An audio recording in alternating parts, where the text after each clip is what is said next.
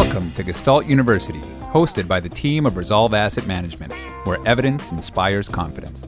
This podcast will dig deep to uncover investment truths and life hacks you won't find in the mainstream media, covering topics that appeal to left-brain robots, right-brain poets, and everyone in between, all with the goal of helping you reach excellence. Welcome to the journey. All right, and we are live. Welcome everybody to Resolve Riffs, one more live session with the crew. And before we do start and introduce our guest, Mike, do you want to go to the usual disclaimer? Oh, it's all yes, fake of and course. It's not real. So, yes, this is all fake except for the beverages. So I'm enjoying an Amstel Light today, if you could imagine. I don't think there's a lighter beer with more flavor, to be quite honest. What are you doing? So just G&T? As a reminder, G&T, I like that. Very nice. What kind of gin? Hendrick's. Lovely. So, as always, I'd like to remind all the viewers that this is a YouTube for mature audiences, and that there might be some swearing. There definitely is not investment advice that you should follow. Any investment advice you should get from a professional. And we're going to have far wandering conversations. Some of them may include investment topics, but again, check all of that information with somebody that is a professional in this field and is licensed in your various area of where you live and whatnot. So with that said, let's kick it off. Yeah, let's introduce Shiraz Ahmed. Shiraz is a portfolio manager and advisor at Raymond James, but really Sartorial Wealth is your brand, right? Correct, it is. Brand you come up with. And Shiraz and I go back a long way. I was trying to think of the year that we met. It was pretty early on in my career at Blackmont, which is probably 2007, 2006, 2007, likely. Something like that. When you were working for the, what was it called? Bullion Management Group? That was even before that. I think I met you when I was at NEI Investment. Okay. So it's actually Northwest Funds pre-merger. So it's a really long time ago. So 2006-ish, I think. Right. And then we were similar age groups, similar ideas of how we wanted to grow our respective businesses. We were sharing, we were actually workout partners for a while doing the kickboxing at TKMT in Toronto, right? Remember that? Totally, yeah. Up at Yonge and Egg. That was awesome. A lot of great exchange of ideas over their time. And what I really wanted to start off with, first, I'd like to get you to introduce yourself a bit more. But, I think Shiraz is one of the few people I met in the business that is really a sponge, that is able to absorb many different perspectives from anybody that he speaks to and actually apply them and make them work. And we're going to talk a little bit about what you've done on building your business as an advisor and the social media side. But before we begin, why don't you give us a little bit of your background and we can go from there. Sure, absolutely. No, first off, thank you guys for having me. I really appreciate it. Definitely good crew. So, my background, associate portfolio manager and financial advisor with Sartorial Wealth of Raymond James. That is my registered trade name with the regulators. I'm a bit unique in the industry, and then I'm actually a fully dual license advisor. So I carry an IROC affiliation in Canada and also FINRA affiliation in the United States. So what's a little bit different about myself is that 50% of my practice is actually south of the border. So it's unlike most of my counterparts, which gets into really cool stuff. So I've just prided myself, like you mentioned, as being a bit of a sponge. And my whole mantra in life has been pack in as much life experience in as short a time as possible. So I had the unique benefit of meeting 1,500 advisors in my career. Actually, that circled the globe as well. So I quite literally built my practice by watching a lot of other people do it. In my opinion, not the right way. Yeah. You were when I was chatting with you, you were going to Saudi Arabia and traveling all over the world, traveling all over Canada, really getting to understand the investment business. And we chat. This is at a time where you were wholesaling in the beginning of your career, right? Correct. But it was clear to me that you should be an advisor because you were educating those guys, and including myself at the time, better than most advisors could do that I'd met, right? So I think I was constantly pushing you to get into that every day, especially after kickboxing, for sure. Yeah, exactly. So what year did you decide to? Because you're in this, you've been very successful in the wholesaling space, but certainly you've been a bit of a rising star in Raymond James. It's not long ago that you decided to take the leap, no?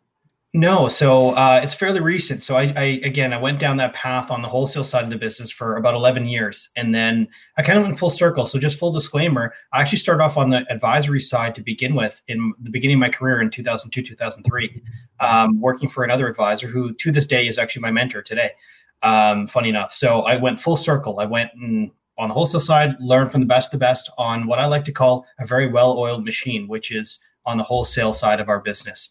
And then I came full circle and I came over here and I started in, I think 2013, 2014 was when I started at Raymond James. So can't believe it's been a whirlwind. I feel like I just blinked my eyes, but they say it takes 10 years to become an overnight success, right? So here we are 7 years later. And when you first started in the program, was the advice that you were getting the typical advice that I got when I first started getting into the business in 2005, 2006, which is, if you want to grow your business, there's only one way. It's smile and dial. Pick up that phone and call. That was my experience, but you having started it again a bit later, was that the type of advice you got? And how did you break away from that? Or did you even bother to do that in the beginning? Great question. So I did that historically in my career. So when I was at the beginning, 2002, 2003, working for the advisor at Waterhouse, that's exactly what I did. Mm-hmm. I smiled and dialed with the best of them. And I know that I'm capable of doing it and doing wholesaling for a long time and inside sales. That's a big part of the job. But I'm so sick and tired of doing that I didn't want to do that. So when I came over here, that's obviously one aspect of what you can do to grow a business. But I elected right from the get-go, I'm never going to cold call. And to this day, I haven't. So I was fortunate. I had a really good teacher. So my whole way of building my business has been ultimately cultivating champions. So it's not really anything innovative and new. It's just more applying my 11-year skill set in this side of the business. So again, wholesaling is a well-oiled machine. And that's something that I'm intimately familiar with because of how long I did it for. So all I've done really effectively is take the best of the best from that side of the business and apply it on the advisory side. And all of a sudden, it took a little bit of lead time, but then the stars started aligning and things have been going really well. Yeah, so say more about what that is. So effectively, I could just hear a number of people who do that in their day-to-day life just saying a breath of relief, saying you can actually do that. I don't know how. So I'd say, look, your typical wholesaling team is comprised of three people. You'll have the external wholesaler, you'll have an inside salesperson, and then you'll have like a territory coordinator or an assistant. Now, I've done all three of those jobs, right? So I literally started at the bottom and worked my way up. So all I've done is effectively try to recreate that on my side. And I was basically forced to scale up faster than most people who are in my chair would. I had to put my money where my mouth was, which is another really tough thing for a lot of advisors to do. As my mentor always jokes, we're all like T-Rexes, right? We can't reach our wallet. So realistically, that's effectively what I had to do is consciously not be cheap and invest back in my business, back in myself. And you have to spend money to make money. Now, I didn't have a lot, so I had to get really creative on how to stretch a dollar, but effectively create that three-stage system where, if I'm a big golfer, so golf is a lot of my analogy. So one person's the tee, another person's the ball, and I'm just the driver. My job is to show up and knock it out of the park. So ultimately, once you got those pieces in place, and it took a couple of years to get it, but once I got that, then all of a sudden, really the paradigm completely shifted and we became one of the faster growing practices in the country. Well, specifically though, what does cultivating champions mean? So that's the structure, I'm assuming, that you had to set up in order to journey along the path of cultivating champions. But I think I know what you mean, but it doesn't matter what I think. I want to know what you mean. Sure. So effectively, again, it's going back to my wholesaling roots. So when you're speaking to an advisor, as a wholesaler, you're really just, for lack of better, and I don't want to say anything negative about anybody, but most of these things are the same thing, just with a different bow on top, right? So it's all relative value for the most part. It's, do you want my Canadian equity fund or are you going to buy the guys next door, right? You're going to buy one of them. So which one are you going to buy? So really it's all about developing that deep relationship and getting that champion or that individual, whoever it may be, and they come from different walks of life. My primary are ultimately CPAs, so accountants across North America, but not exclusively. That's just my bread and butter. But getting those types of people to engage back in you in effectively solving a problem for them. Yeah. I knew it was getting immediate value. Most of us are trained. Oh, can you hear me? Yeah, you just when the magic sauce so you pulled your cable out and you're like, I'm not telling everybody this stuff. Here's the secret stuff I put in.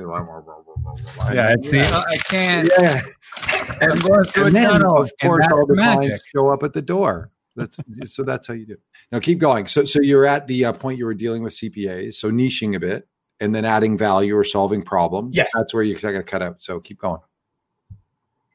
Definitely. So you add immediate value to somebody, and most of us are unfortunately in our training taught to say, look, I want to ask for the business immediately, right? And I actually think that's the wrong way to do it. So what I like to do is I like to give first, unselfishly, right?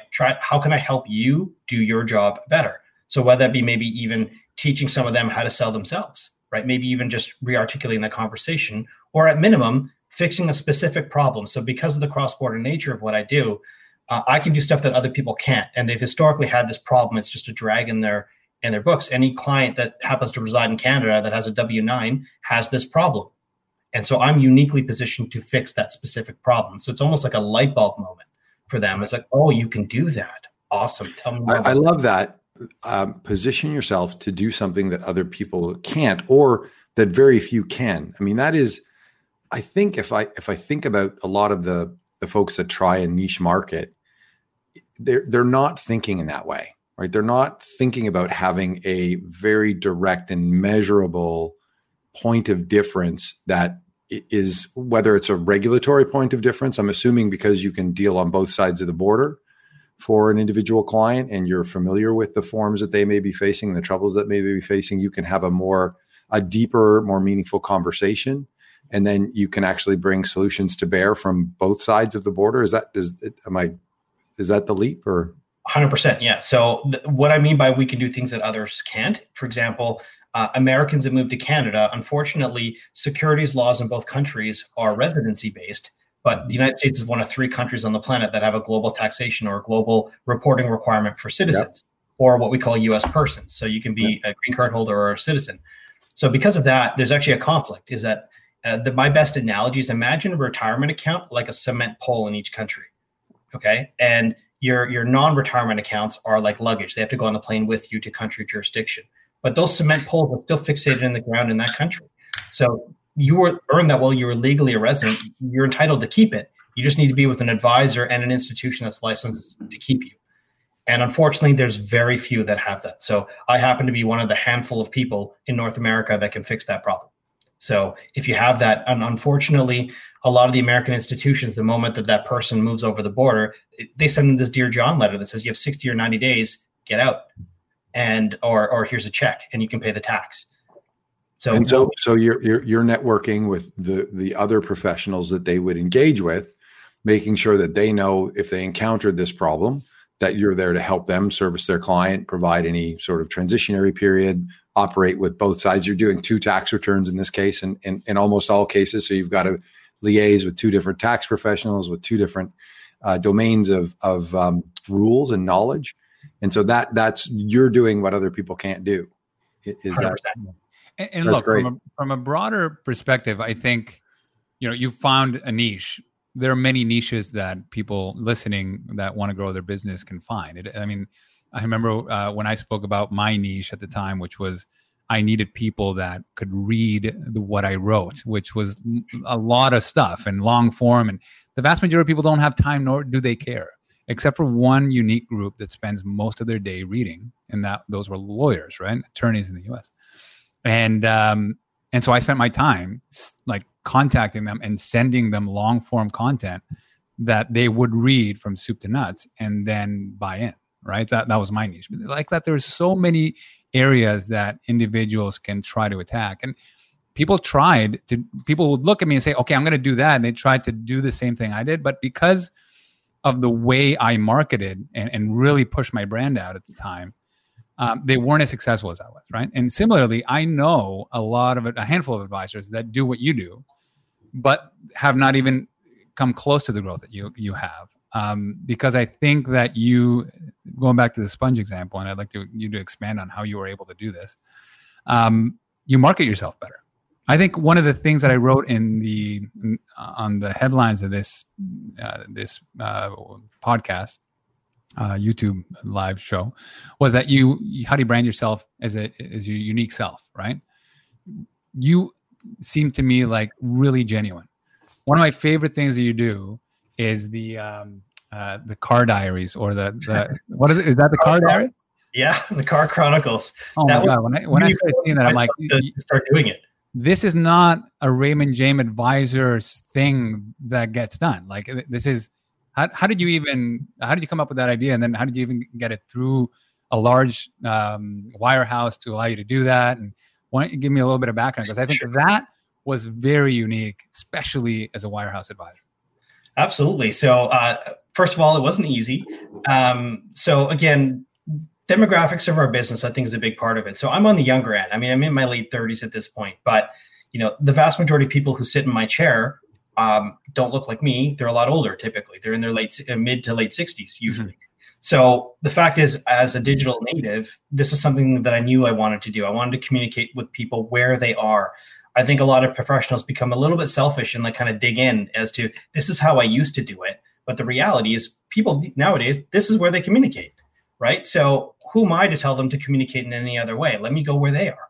So that was the premise behind how I started going down this path. And then the car videos is, frankly, for me to get out of my comfort zone. It's a space where I was by myself and I could just kind of talk. And it was frankly dead time. Like, I live 55 kilometers away from where I work.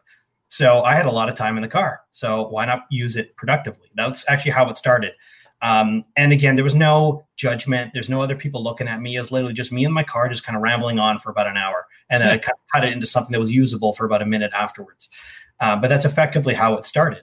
So I think what's key about that is you got to try things and see what sticks. But I remember seeing that it for those of you, you probably, maybe a lot of people haven't seen this, but you had your phone kind of at a down angle somewhere down to the bottom right.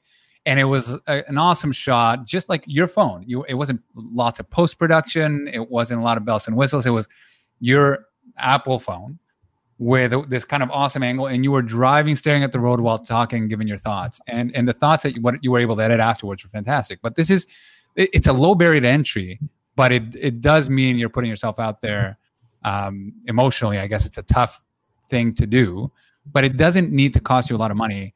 You don't need to have, massive scripts written out before you do stuff like that. And again, I thought I may not have thought it was that novel if you were an entrepreneur, your own PM, but you were part of a larger organization. And for you to have done that kind of opens the door for a lot of other wirehouse investors to do similar thing. So for the record, I'm not doing a lot of those anymore. So the car thing, just with the legalities of it, it's kind of a gray area. So I've stopped it intentionally for safety reasons, but I did about like 70 of them. So it's not like I did a lot. So I'm kind of like, I think it's done with the car for now. But you've moved on with a lot of podcasting, interviews, right? So you kept on moving that ball forward. Totally. You described it as getting outside of your comfort zone, but you struck me as a pretty good communicator. You seemed like a natural. Why was that getting outside of your comfort zone? We all have our insecurities, right? I mean, I have them as well. And one of the challenges that whenever you're recording something, so let's say my office at the office, when I'm in, like when I'm in my home office, but my office, it has glass windows. And it's this thing where everybody literally just peers in and looks at what you're doing, especially because I'm always the guy that's charging forward with something new and innovative. So I always find prying eyes, and I find it very distracting. So for me, it was just easier to start off in the car. And you're right, I'm not really that shy, but every now and then it does come up where you're like, okay, well, was that weird? And I am putting myself out there, like Rodrigo said. So it took a little bit of being okay from an emotional standpoint to say something and be okay with it and put it out there. And once it's on the internet, it's on the internet. It's there for life, right? You can't get that back. So you have to be comfortable and stand up at night knowing that, look, I'm okay with what I just did. Yeah. Well, those are the type of things that I think you can find a niche market, but if you're not being your authentic self, you're missing out. Like you're not going to grow as much as you could. And so I think that's one of the things that I think you've been able to do with the content that you're putting out there. And you're putting out a lot of content too. You write a piece every Friday. What other tools are you using these days from marketing yourself and your team? Because you got a pretty solid team as well. Absolutely. So that's part of where you can't, I don't think I could do this without the team. Point number one, right? So part of it was an evolution. So we do usually one anchor piece of content. So that's usually a video on a weekly basis. And then we'll post either infographics or memes, something unique every single day. And one of the challenges that we face is that, as an industry, we're designed around content curation. So pre-approved, curated content. But I'm a content creator. So there's kind of at times a little bit of butting the heads, but in general, I've been really fortunate. Raymond James is such a phenomenal firm and a very entrepreneurial place in general, and they see the upsides, but of course, while being, keeping painting between the lines, right? Being okay from a regulation standpoint. So I've been fortunate that I've been at a place that allows me to do this and allows me to express myself and to new markets that frankly they haven't been tapping into. So it's been amazing. I don't think I could have done this anywhere else. How have you found that with respect to any brand conflict, any conflict coming from, we prefer that not come out of a Raymond James. Let's not use the name. I don't want to offend anybody. It's not meant for that. It's a real question for other practitioners who are operating within a larger brand. And so now you've got your brand and you've got the firm brand, and now you've got to navigate that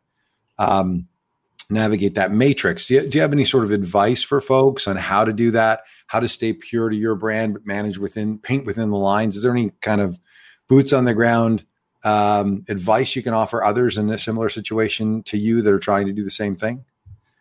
Sure. So I'd say it's a couple things, right? So number one, know what the rules are, like what can and can't you do? And if you've ever read any of these regulations, they're written pretty ambiguously on purpose. I think they're open to interpretation, right? So every dealer, member firm, or wirehouse has their interpretation of what these rules are.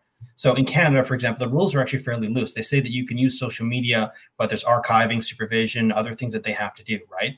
So every dealer, member firm will interpret that and do it their way. So long as you're playing in the frame of what they'll allow you to do, push the envelope a little bit, right? So do the max in which you're allowed to do as a starting point and get buy-in from people, right? Like I put my money where my mouth is and I charge for it. I didn't ask for anything until I was much further along. Like, look, I've done 70 of these now. Like, hey, I want to start pivoting into some other stuff, right? So the biggest piece of advice that I can give anybody is just don't be shy about trailblazing. Like I'm routinely steps ahead of almost everybody. So, your earlier question that you asked was, what was that experience like at a major wirehouse? Well, I'm probably 15 to 20 steps ahead of just about any one of my counterparts.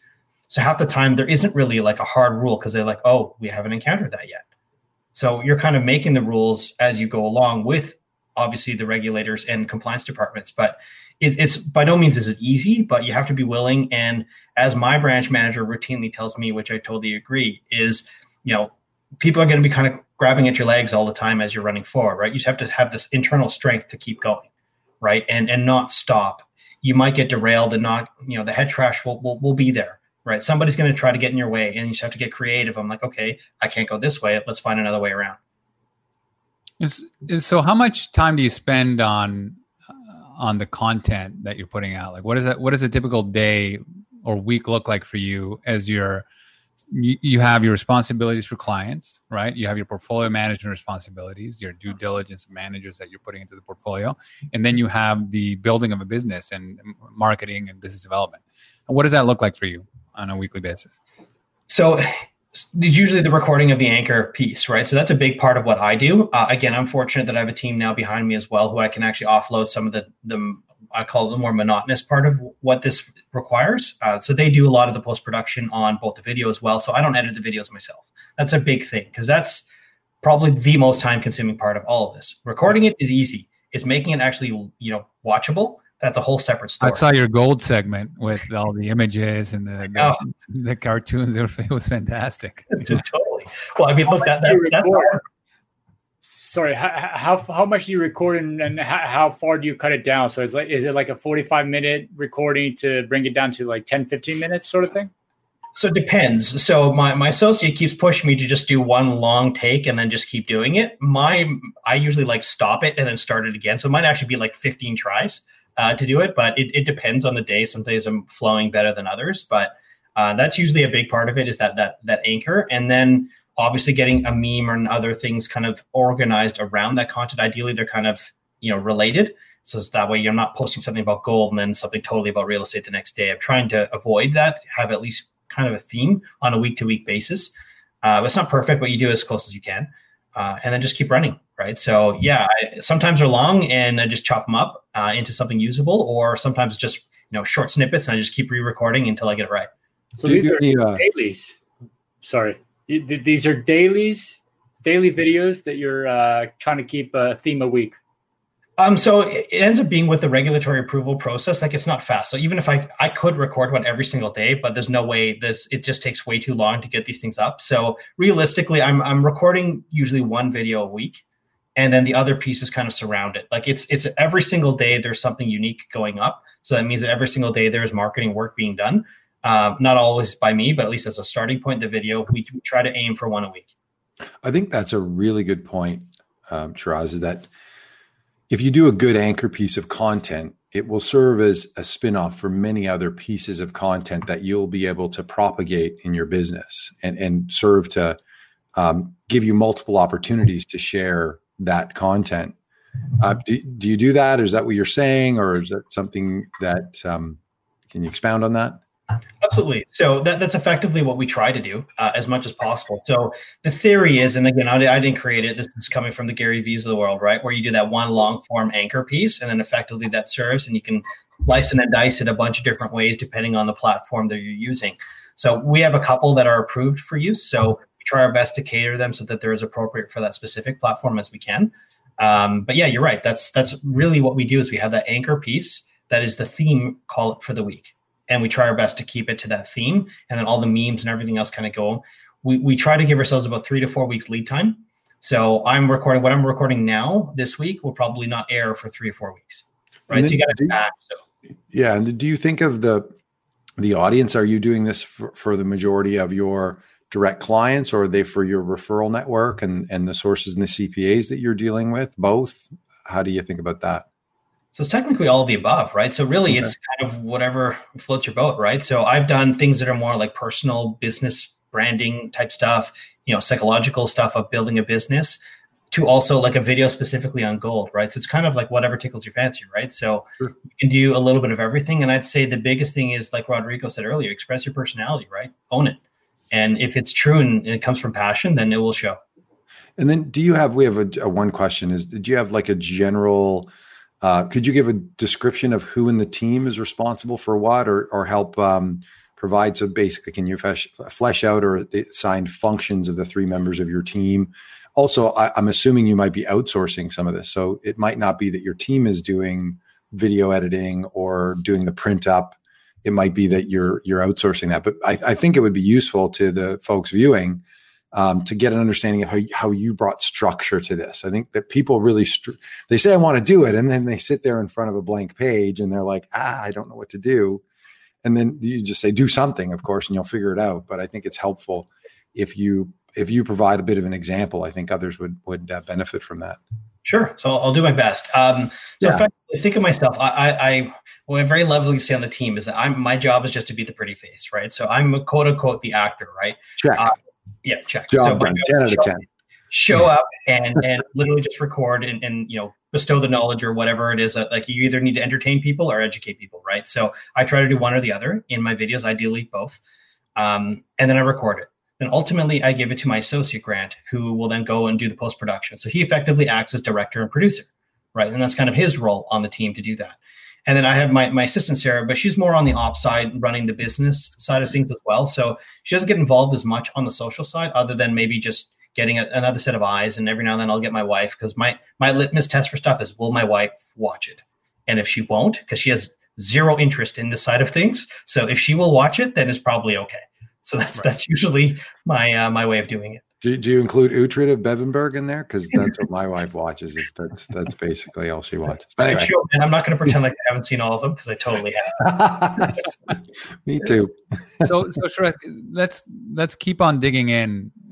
So we focused on the marketing and sales aspect, but there's other roles. Like, again, going back to my original question, what does your week look like? Who handles what aspect of the business? Because I know Grant does a little bit of the portfolio construction side. So walk through just how do you run the full business that you're currently building?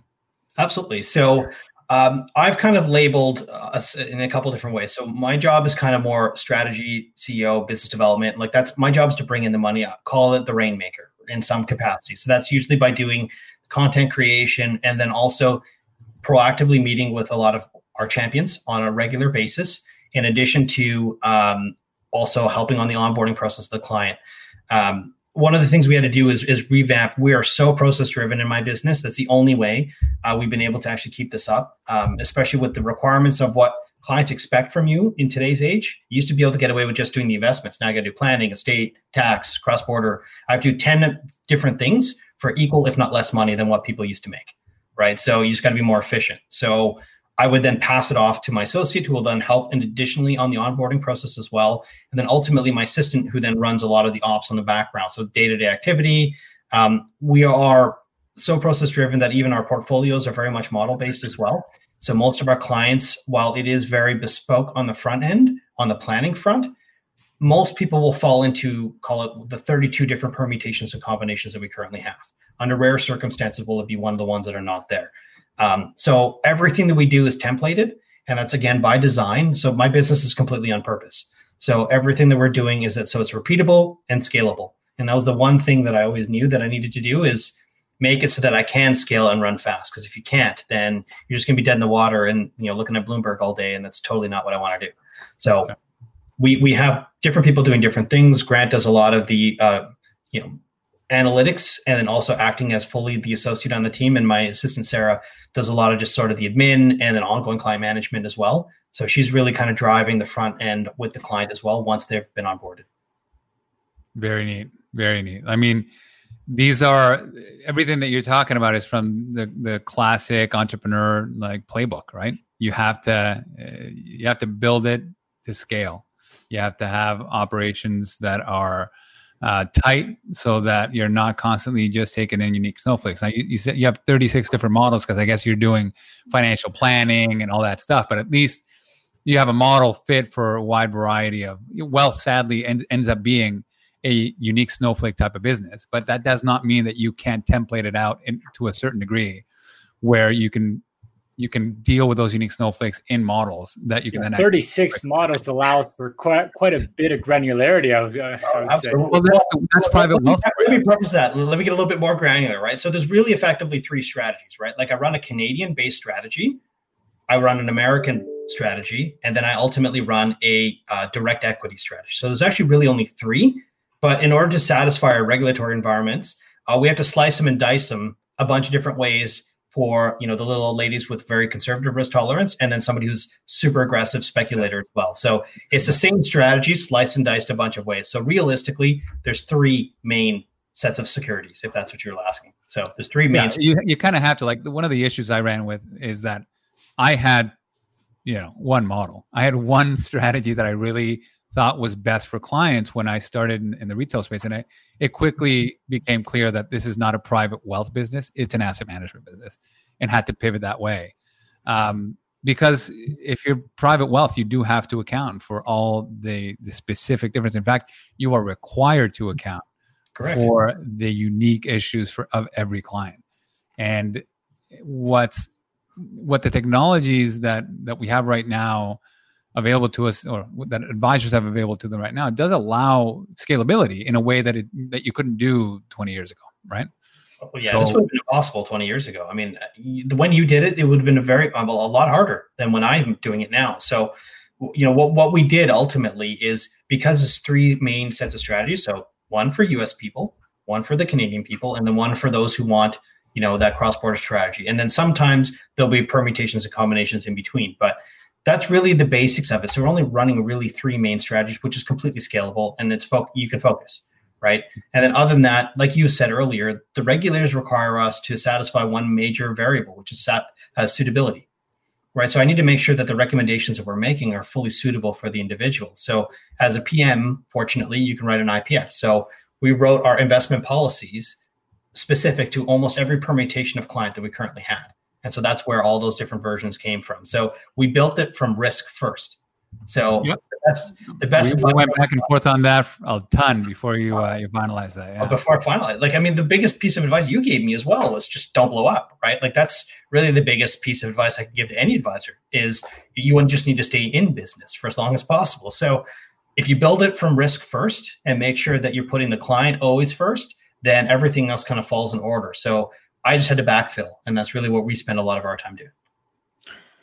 So jumping back a little bit to marketing, because as compelling as the KYC is, I don't know. I did nod off there for a second. I'm like, you guys, I can't. What are the main platforms that you find useful? Is it LinkedIn? Is it Instagram? Is it YouTube?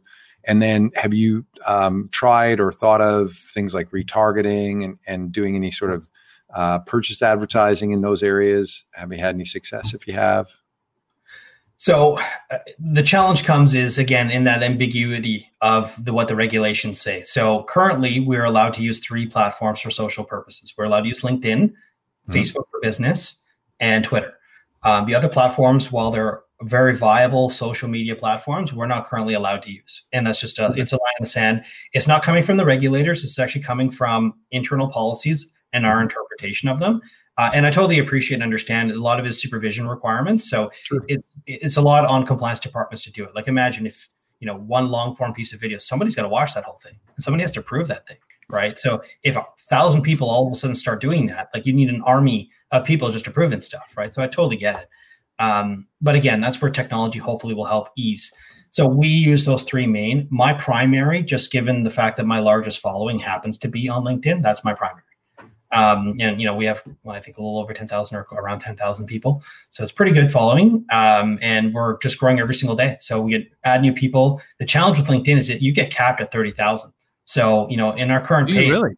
Oh yeah, 30,000 is the max number of connections you can have on LinkedIn. That'll be plenty. It's still a lot, and it takes time, That'll right? We're adding a couple hundred people a week, right? So like it's growing. You're gonna have to start firing connections. That's gonna be eventually. Actually, it's unfortunate. You end up doing. Just I want to make that cut. Totally, of course. But in those 3 domains, then any retargeting, any deeper use of LinkedIn, anything you want to share in those domains where you found it successful, or are you just basically using the basic packages with your content creation and that's being successful? So it depends if you're asking on the marketing side or the sales, because I think they're 2 different things. They're related. They're definitely 2 different things. So why don't you tackle one at a time? Sure. So marketing wise, it's more content creation. So putting it out there. Recently, we're through the new technology that they've recently implemented, we're allowed to now start using business pages. So that's a newer innovation on our end. So now I'm starting to pump that one up as much as I can. So most of the content that we're posting is going to be reposted and retargeted through my business side as well. And through the business side, I haven't figured out how to use the ads component, but that's going to be the next piece for us. What is this business pages thing you speak of?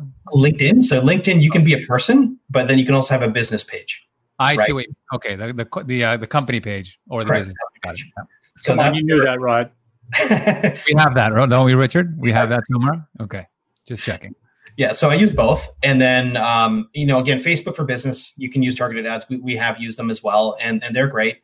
You're able to get a lot more eyeballs on them, and your money goes pretty far away, which is pretty cool. If you think about like a $25 spend to have your piece of content seen by 2,000 people or 3,000 people, that's pretty cool. So, and for $25, I'll do that all day. I remember, especially if you have a niche product where you're not competing with a ton of other people. Another reason to go as niche as you can, right? Totally. I'm all about niche, right? So it's funny. It's counterintuitive because you think that by niching, you're going to exclude people. But, I might be the cross-border guy, but the amount of people that come to me for just domestic stuff, it's funny. It happens all the time. So they're like, hey, I know you do this, but can you still help me? Right. And then you say, oh, yes, of course. Right. So, Right. Totally. Were you looking to pivot into like short form videos, TikTok, before TikTok became verboten? Well, it's not verboten in Canada, but right, there you go. Totally. But the cross border might. Yeah, I mean, I'm regulated on both sides. So how are your dance moves? Because that's yeah. You don't want to see giving advice while doing the. Yeah. You clearly watch it a lot, there, buddy. I'm impressed. We have been introduced to it recently, Mike, and I think Mike, you introduced it to me. My God, I get the animal tricks on TikTok are like amazing. I can't even. They're awesome. I mean, I think TikTok is pet. Cool. I would love to use it for business. We're just not allowed to do it yet, right? So the challenge is that as the financial industry, we're always like 5 steps behind, right? Because they got to, get the regulation. Well, Shrez, this is a great question because I've been trying to think of how you might use TikTok, given like it has this very limited. It's a very short video, so I'm not totally familiar with it. I'm a consumer, not a publisher on TikTok. But how might you think that we might be able to use TikTok? Because I agree. I'm like, how would I use it though? And I can't really think of a way. I think you got to be interesting, right? So realistically, you could either do a lifestyle. So you could either be living like you guys live, like that's amazing. Yeah. You talk about your move, right? So you could do that, right? Or you could just profile specific things.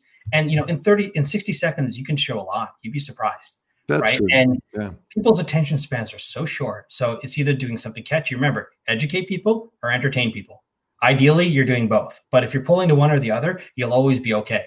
Right. So you'll be fine. I think you'd be surprised what people would jump in on. But I think just even showing people snippets of what we do, because they think they watch Wolf of Wall Street and they think that's what we do. Right. Or that's how our business is. What we do. It's so different. Well, what's been interesting in this podcast that we're doing, this live one, has been some of our most popular content, more because when you present a brand like Resolve Asset Management, right? You have a certain tagline on your website, you have a certain series of papers that you've written, and you have a uniformity of opinion. But of course, when you're inside the machine, there's different opinions. There's push and pull. There's a lot that goes into making that sausage. And I think the authenticity of actually having live discussions of disagreements between the partners, the other portfolio managers here has been really key in getting more people to join the fray. So it really is that authenticity that people wanted to peek into the business, how it is that Shiraz actually does his work. That's what TikTok could be, right? On a day-to-day basis. That's what I thought like your car diaries were, right? Oh, they would be perfect for it. To be perfectly frank, those would actually be almost one of the best snippets that I could use for it. But I think just taking segments, you hit the nail on the head, man. It's anytime you can show your personalities, when people want to know about you, right? Why do you think reality TV is such a big thing, right? We all crave drama, right? Yeah. So play into it. Really lean in wherever you can. So I couldn't agree more, man. 100%.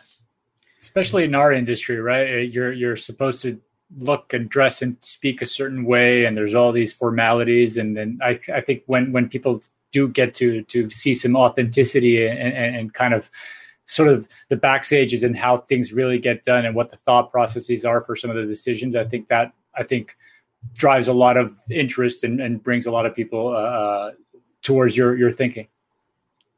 Well, yeah, this is what we're seeing with the new wave of young advisors, right? In the U.S., a lot of guys that we know are doing exactly the same thing you're doing, and to great success. It's different. I don't think anybody's like, I made fun of you, both of you guys, for having like an unbuttoned shirt and no tie. Like, what type of respect? I thought I was getting into a conversation with respectable advisors, but here we are, right? You're wearing a polo shirt, Rod. What are you talking about, man? Yeah, but mine's a little higher. I'm not showing the whole. Yeah, basically the cleavage on there, buddy. You're showing is a bit too much for my taste. But I'm clearly the old guard here. Very conservative.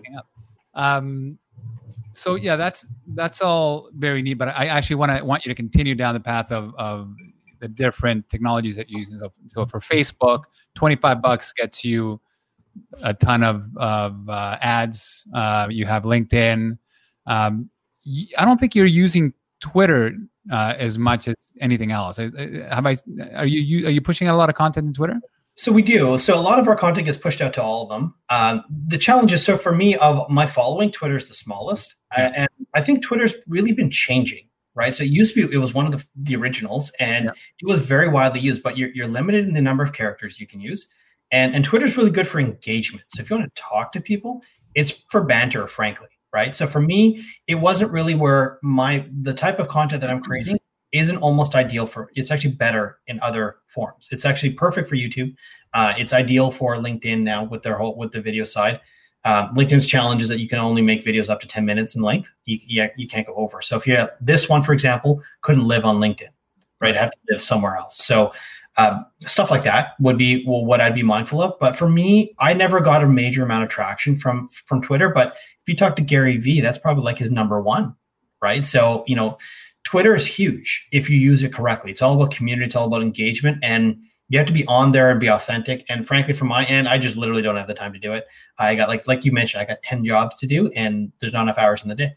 Yeah. Well, we talked about in terms of the job that you have to do and not enough hours in the day. When you first started going at this and asking us about our social media and our appearances, one of the things that we discussed was consistency, right?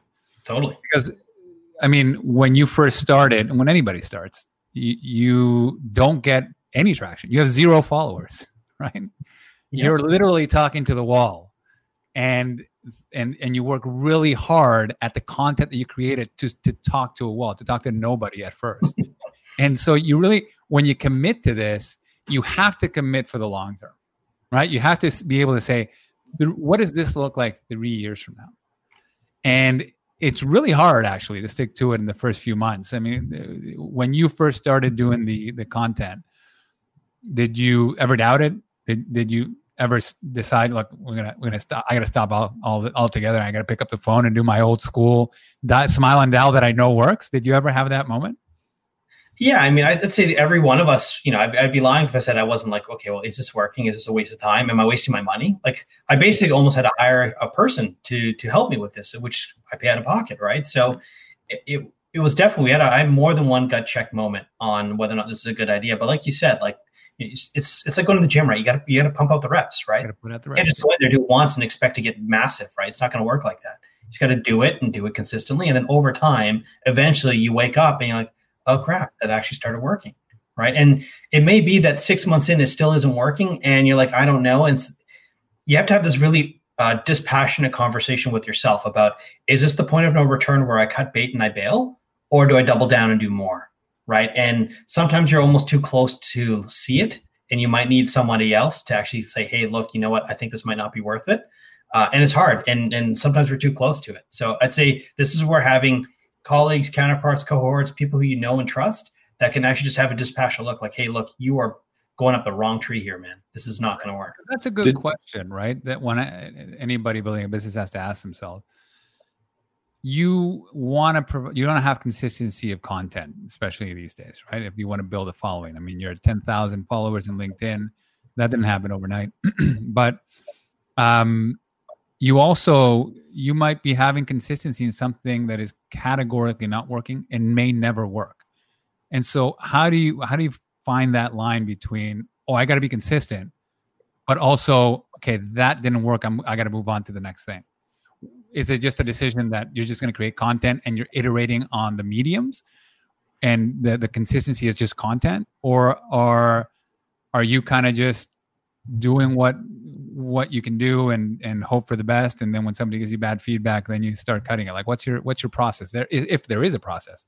So it's a good question. I'd say number one, like anything, do some research, do your homework first, right? So, if you're to go down, let's say the YouTube path, let's just say for argument's sake, there are people who do financial related. In fact, it's actually one of the highest ones. Number one, for YouTube ads purposes, I think it pays out number one of any of them, for example. But so financial related content index is super high. So clearly there are lots of people doing it. So number one, is it just you, right? So you need to find out what variable. So like anything from a scientific process standpoint, control one piece at a time, right? Change one thing, don't change 10 things, right? So maybe it's just what you're saying, or maybe it's how you're saying it, or maybe it's you, or maybe it's your background. Like, you don't know what it is, but you have to keep trying different things and reinventing it a couple times until you get to a point where, okay, I've been at it for a year or two, I've gone nowhere, and I like literally it's not even a measurable move. Then maybe you're going up the wrong path. But if you're having incremental gains over periods of time, like it's not like you have a huge one, but if you had one follower and now you have 10, well, that's a gain, right? So it doesn't have to be a massive amount. It's just that it's trending in the right direction. And you just got to be open with yourself. Like, this is totally not worth it. Like, I always just say that if I valued my time at like $1,000 an hour, would I still do that? Right? It's still worth it. And sometimes it's just to check off, like a checkbox for my ego, or is it like I actually think that this is going to move the needle for my business? And that's the hard part, is sometimes you need somebody else to tell you when you're just doing this for your ego or if you're doing this for your actual business. Are there any KPIs that you look at regularly? And if so, over what timeframes would you study those to sort of ascertain what's working and what's not working in order to do more of the former and less of the latter?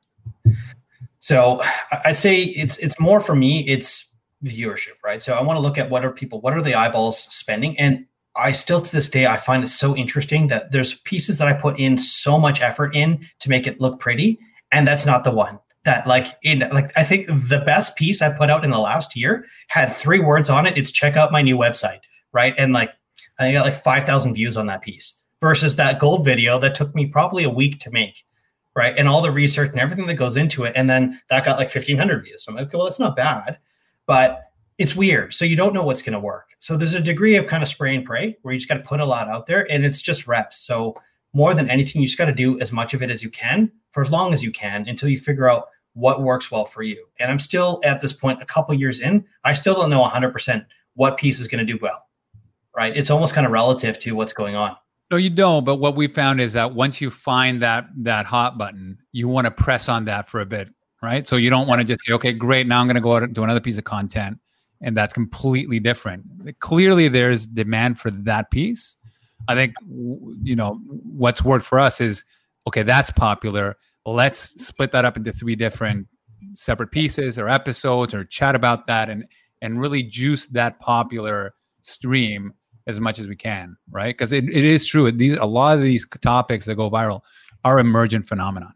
You don't know what the zeitgeist is feeling at any given time until they hit you hard, and then you're like, okay, that's where I'm going to focus on. I'm going to continue to get my viewership and our following. And it sounds like it's quite challenging for you to stay current, because sometimes a topic might pop up and you're like, okay, I got to engage with this. But you told us that your compliance process can last up to 3 to 4 weeks. So there's quite a bit of a challenge there in terms of, are you able to streamline some of this and get it out sooner if it's a very kind of timely topic that you need to address sort of this week or next week at the latest sort of thing? Well, absolutely. So let me just rephrase. It's actually typically about a week to get a piece out. It really is relative to people. We're in the dog days of summer, so it might take a little bit longer. There's vacations and whatnot, right? But in general, if we push, we can probably get stuff done in about a week in overall. So that's not so bad. And very rarely it's just something so pressing that you need to deal with immediately, right? And just like imagine a TV show, right? What do? They batch record, right? They have a season that they pre-record and then it comes out later. So that's kind of the methodology that we've had to implement on our side, just due to real physical constraints of the industry that we're in. So, I would say, imagine that you're running a TV show, right? So if this is your TV show, you're going to pre-record a bunch of episodes and then you're going to release them later. And so they need to be, to a degree, relatively timeless, but relevant at the time, right? So you can be topical, and as long as it's a 2-week lead, that's not so bad. I wanted to kind of maybe shift gears a little bit. I'm still dwelling on the 36 models. I know it's 3 themes, but I'm kind of just a little curious as to, on both ends of the spectrum in terms of risk appetite, what does one look like, and what does the other end of that spectrum might look like in terms of things that you might hold, with the obvious caveat that this isn't none of this is advice, but I'm just kind of curious as to, given that you're a guy that seems to be ahead of the curve in the advisor space, I'm just kind of curious as to what your clients might be benefiting from these days. Sure. So this is going to sound really familiar to you guys because it's really not that different from what you guys do. But realistically, we run target volatility ultimately, right? So originally I went down the path of trying to do risk parity, and it was really hard to get everybody in kind of one thing, right? So what we found that from a suitability standpoint, I imagined that if I had to mark in front of a judge tomorrow to defend, why did you choose XYZ for Mr. and Mrs. Smith? Can I defend it, right? And so the amount of due diligence and analysis that ends up going into running a target volatility strategy, I feel pretty confident I can march in front of anybody and defend it. So what we do is we break it down to standard deviation. So an aggressive investor will have a 16 vol, which is a little bit more than market. Well, not this year, but most years. A growthy oriented investor will have a 12% target vol, which is effectively close to what the S&P would normally have. And then I'd say a conservative investor on the flip side would have a 4% vol, which is similar profile to a government bond. And then we figured a balanced investor would be kind of somewhere in the middle when we decided at about 8%. And what we found is almost all of our clients will come in one of those variabilities. So that's why I'm saying that we're slicing and dicing them a bunch of ways, because we have 3 strategies sliced and diced 4 to 5 ways. Right. That's on the risk profile side of things. And in terms of the makeup of those portfolios, if you can share a little bit of that. Yeah, no, absolutely. So it ranges from, like, we're agnostic in asset class. So one of the things Rodrigo and I have talked about ad nauseum in the past is I look at investing as tools in a toolbox, right? So if you need to build a house, you need more than just a hammer. So from our side, that'll range from, long-term US treasuries to gold to, for some people who want it, cannabis. It could be, emerging market bonds, like literally infrastructure, anything under the sun. So if it's an investable asset that's traded on any major market, we will do our best to be able to have it as part of the portfolio. Now, that doesn't mean it's going to get weighted in any given point in time. That's a separate topic because of the target vol. But the universe, which is the only subjective part of my process, has in general about 40 securities. Some of them are privates that are non-correlated to the market, and that's by design. And then the rest of them are publicly traded, typically larger broad-based indices that range from fixed income all the way to specialty equities. Any crypto? No, because technically not a security. So until that changes. Is that a Raymond James thing? No, it's more of a Shiraz thing, to be honest. But I haven't seen a good way to play it. I think blockchains are brilliant technology, but none of these things are working yet, right? So I will believe it all when I see it. So that's kind of that's a whole other episode. I don't know how much time we have to go down that rabbit hole. Well, we have 5. I have one. Look, we're almost at an hour, but I do want to ask you one question that Sure.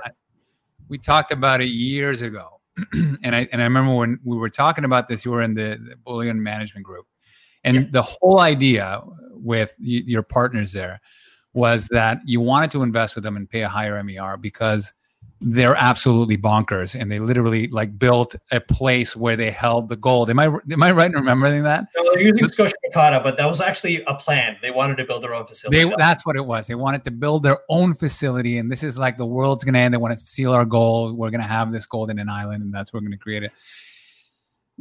How much, you're a gold guy. You've been in the space for a good period of time. We always have fun discussions, but how much value is there really?